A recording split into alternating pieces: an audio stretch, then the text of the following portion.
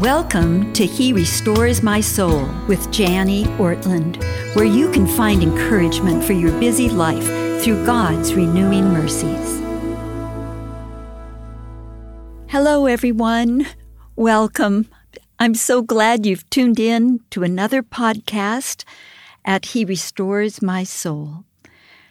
Today, rather than our regular discipleship lesson, we're going to do an Ask Janie. I've been receiving a lot of questions from you wonderful listeners. I thank you. I honor you for taking the time to write in.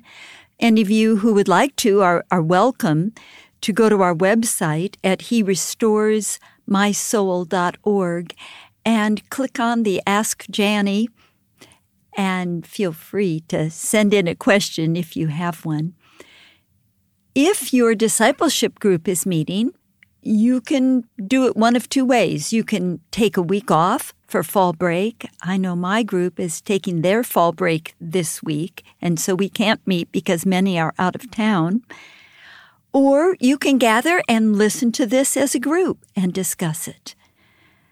If you do get together, make sure, leaders, to go over your assignment, your Bible study assignment, and your prayers, that one written prayer you were going to write out this week, the book that you're reading through, those kind of things. Make sure and have some accountability with each other, and you'll also want to share prayer requests, new prayer requests, and spend time in prayer with each other. But you might find it interesting to just sit around your phone or however you listen to the podcast and listen to these questions and then discuss them. What would your answer be to these questions? The first one is from a listener who's a young mom, and this is what she says. For quite a while now, I have been struggling with knowing how to talk about makeup and other cosmetics with my daughters. I have 3 beautiful little girls, ages 4, 2, and 9 months. Oh, I might say on the side, what a busy mama. Oh, the Lord bless you in that. My oldest has astutely noted that I never put on makeup unless we're headed to church. Or it's a very special occasion, like date nights, which, she says, admittedly are rare. I talk regularly with my girls about how much God doesn't make any ugly people. So no one is the prettiest and no one is ugly. We're all made in the image of God, and that's why we're all so beautiful. But then I ask myself, why do I wear makeup and why for church? I feel like quite a hypocrite, and when I examine my motives for wearing makeup, I find mostly vanity. I've wrestled with stopping altogether, but then I start to worry that I'm getting carried away or that I'm turning myself and one day maybe my daughters into strange anti-makeup Pharisees.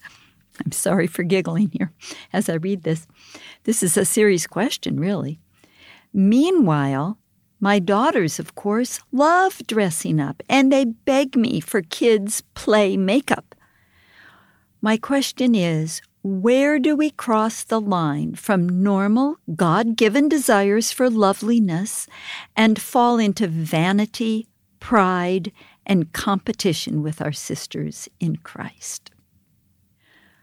Oh my, that's an important question in many ways, isn't it? Let me answer it in a couple ways. First of all, with some comments and then with some scriptures. I believe it's an individual line for each one of us, and it's a moving line as well. It won't always be in the same place. We do need to teach our daughters. You know, in my day, it was how short should your skirt be? It was the day of the mini skirt. There's always something to teach the younger women in our life about how their appearance can represent Jesus to others. Now, let me ask this listener and others of you who have this question, why do you wear makeup at all? She's wondering, should I wear it? Should I wear it for church or not? Why do I just like to wear it for church? Well, let me ask you this. Why do you comb your hair? Why do you have mirrors in your home to check your appearance before you go out? Well, I think because the way we look is not totally a function of vanity. It's also a function of honoring others. Now, we can err on the side of vanity, of course. We're such lopsided Christians because we live in a world of sin. But what we want to do is raise little girls to become women who love Jesus, both with wisdom and freedom. We don't want to chain them down and always make them wonder if they're doing the right thing. You talked in your question about vanity. That means having excessive pride in yourself. We don't want that. The Lord doesn't smile on that. But I think he does smile on his daughters looking their best. I mean, think of all the times beautiful women are mentioned in the Bible. Think of Sarah in Genesis 12. Abraham talks about her beauty. Or Abigail in 1 Samuel 25. She was known as a discerning and beautiful woman.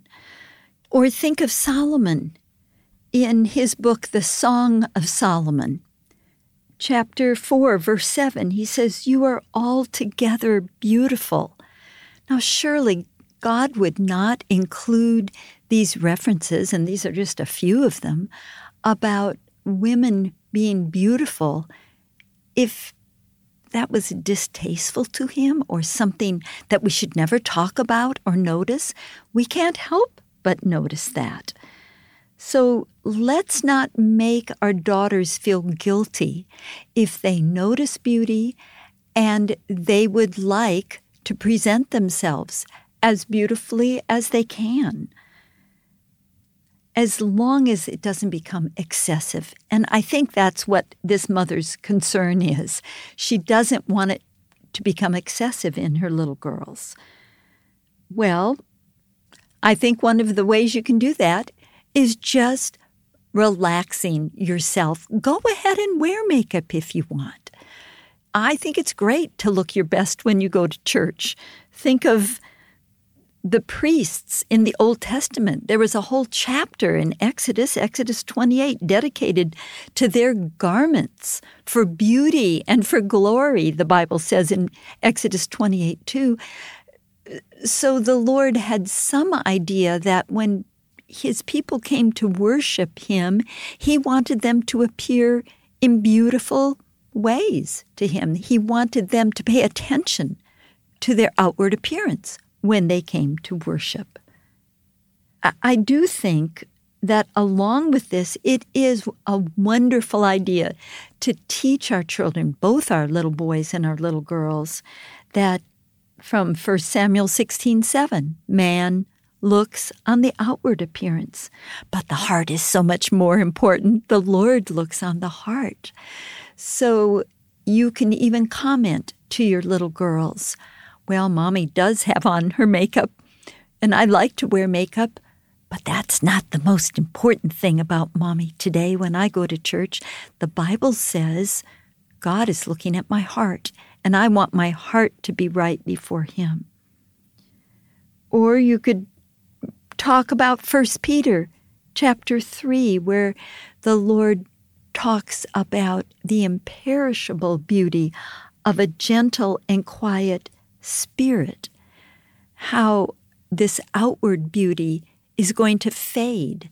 Maybe your little girls have a grandmother who is growing older, as I am. My granddaughters can see that. My hair is white and I still wear makeup, but I'm looking older now to them.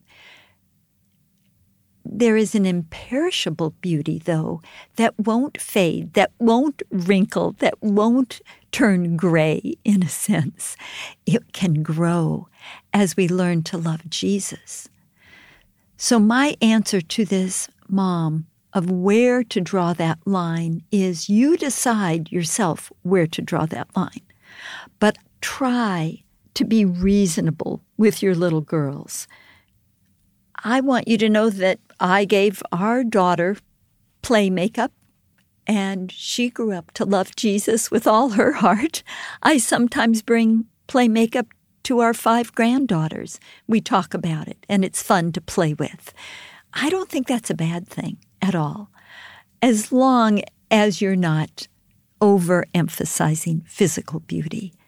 Let's present ourselves well. Let's do everything we can to be attractive to those around us, but let's remember that the important thing is our inner spirit, our inner beauty, because that's what the Lord looks on.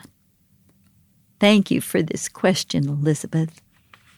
Now, here's another question from another young mom. This mom lives overseas in Northern Ireland. Thank you so much for listening in over there. We're glad to have listeners. I hear from you around the world. It's so interesting to me how this podcast can broadcast around the world, and I thank you for listening. This mother says she has one small question, but I think it really is a question of great importance. It's one I've had to deal with and struggle with throughout my life. Maybe you, dear listener, are too. She says this: I'm married to a pastor. We are in a small congregation with a small salary. As a woman, I like to have pretty things for my house and nice clothes to wear. But whenever I buy new things for myself, I feel so guilty about it that I send almost everything back. My husband thinks I'm being ridiculous and should keep the things I buy, but I struggle to allow myself to buy the odd thing, as I feel I'm wasting our money, and I feel that money should be spent on better things or given to the Lord's work. Here's one sentence, listener, I want you to pay attention to. I can't shake the guilt I have over it. And then I usually end up resentful. Is there any wisdom you can give me in this area? I read that in Proverbs 31, the woman wore clothing like fine linen and purple, meaning she was a well-dressed lady. I've even heard of some wives being given a monthly allowance. Is this something right to consider? I'd love to hear your thoughts on this.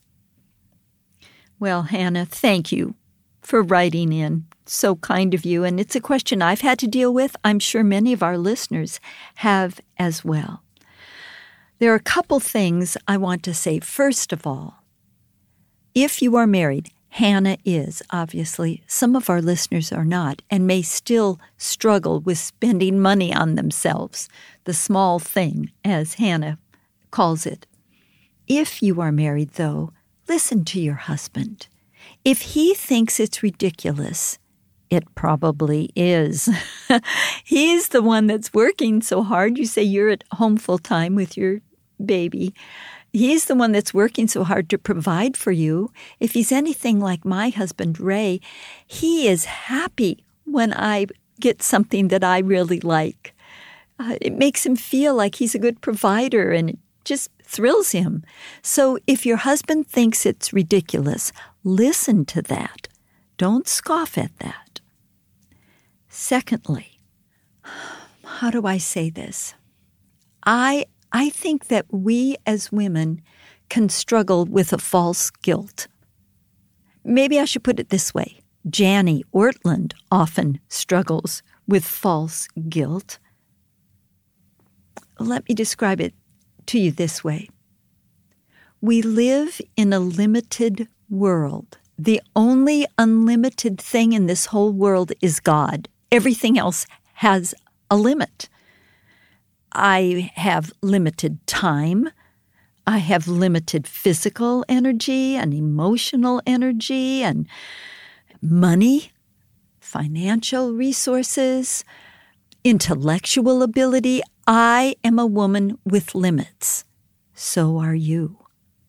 Now, that means that the time I spend fussing in my heart over whether I should have bought this or not, is this wrong? Is it right? Does it please my husband? Does it please the Lord? And then you think you solve it, but you haven't really, so you go back the next morning and think it over again, and it dogs you all day, that kind of thing. I believe you might be wasting your emotional energy because it is limited. So let's be careful how we spend our emotional energy. Is buying a small thing a sin? Well, I don't know. It may be. I tend to think it isn't in itself, especially if you have your husband's blessing on it. The way I try to figure out if something I'm feeling guilty about is a false guilt, either in my own mind or actually even from Satan, or if it's a real guilt that I need to bring before the Lord, is this. I ask myself this question.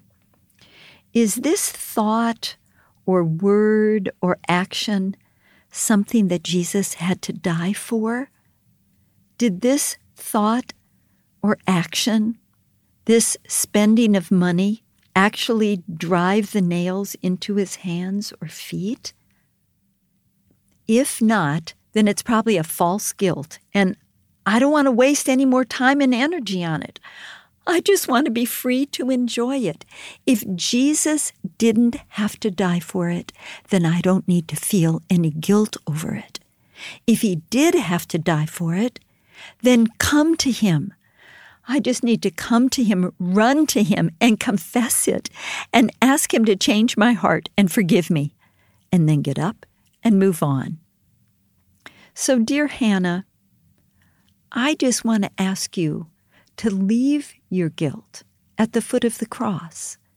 And if Jesus is convicting you of it, then confess it. Oh, his arms are wide open.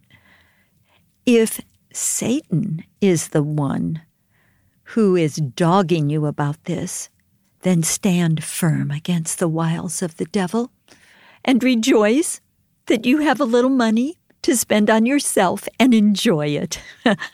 Let's not be women who struggle over false guilt. We live in a limited world, and we have very limited personal resources ourselves.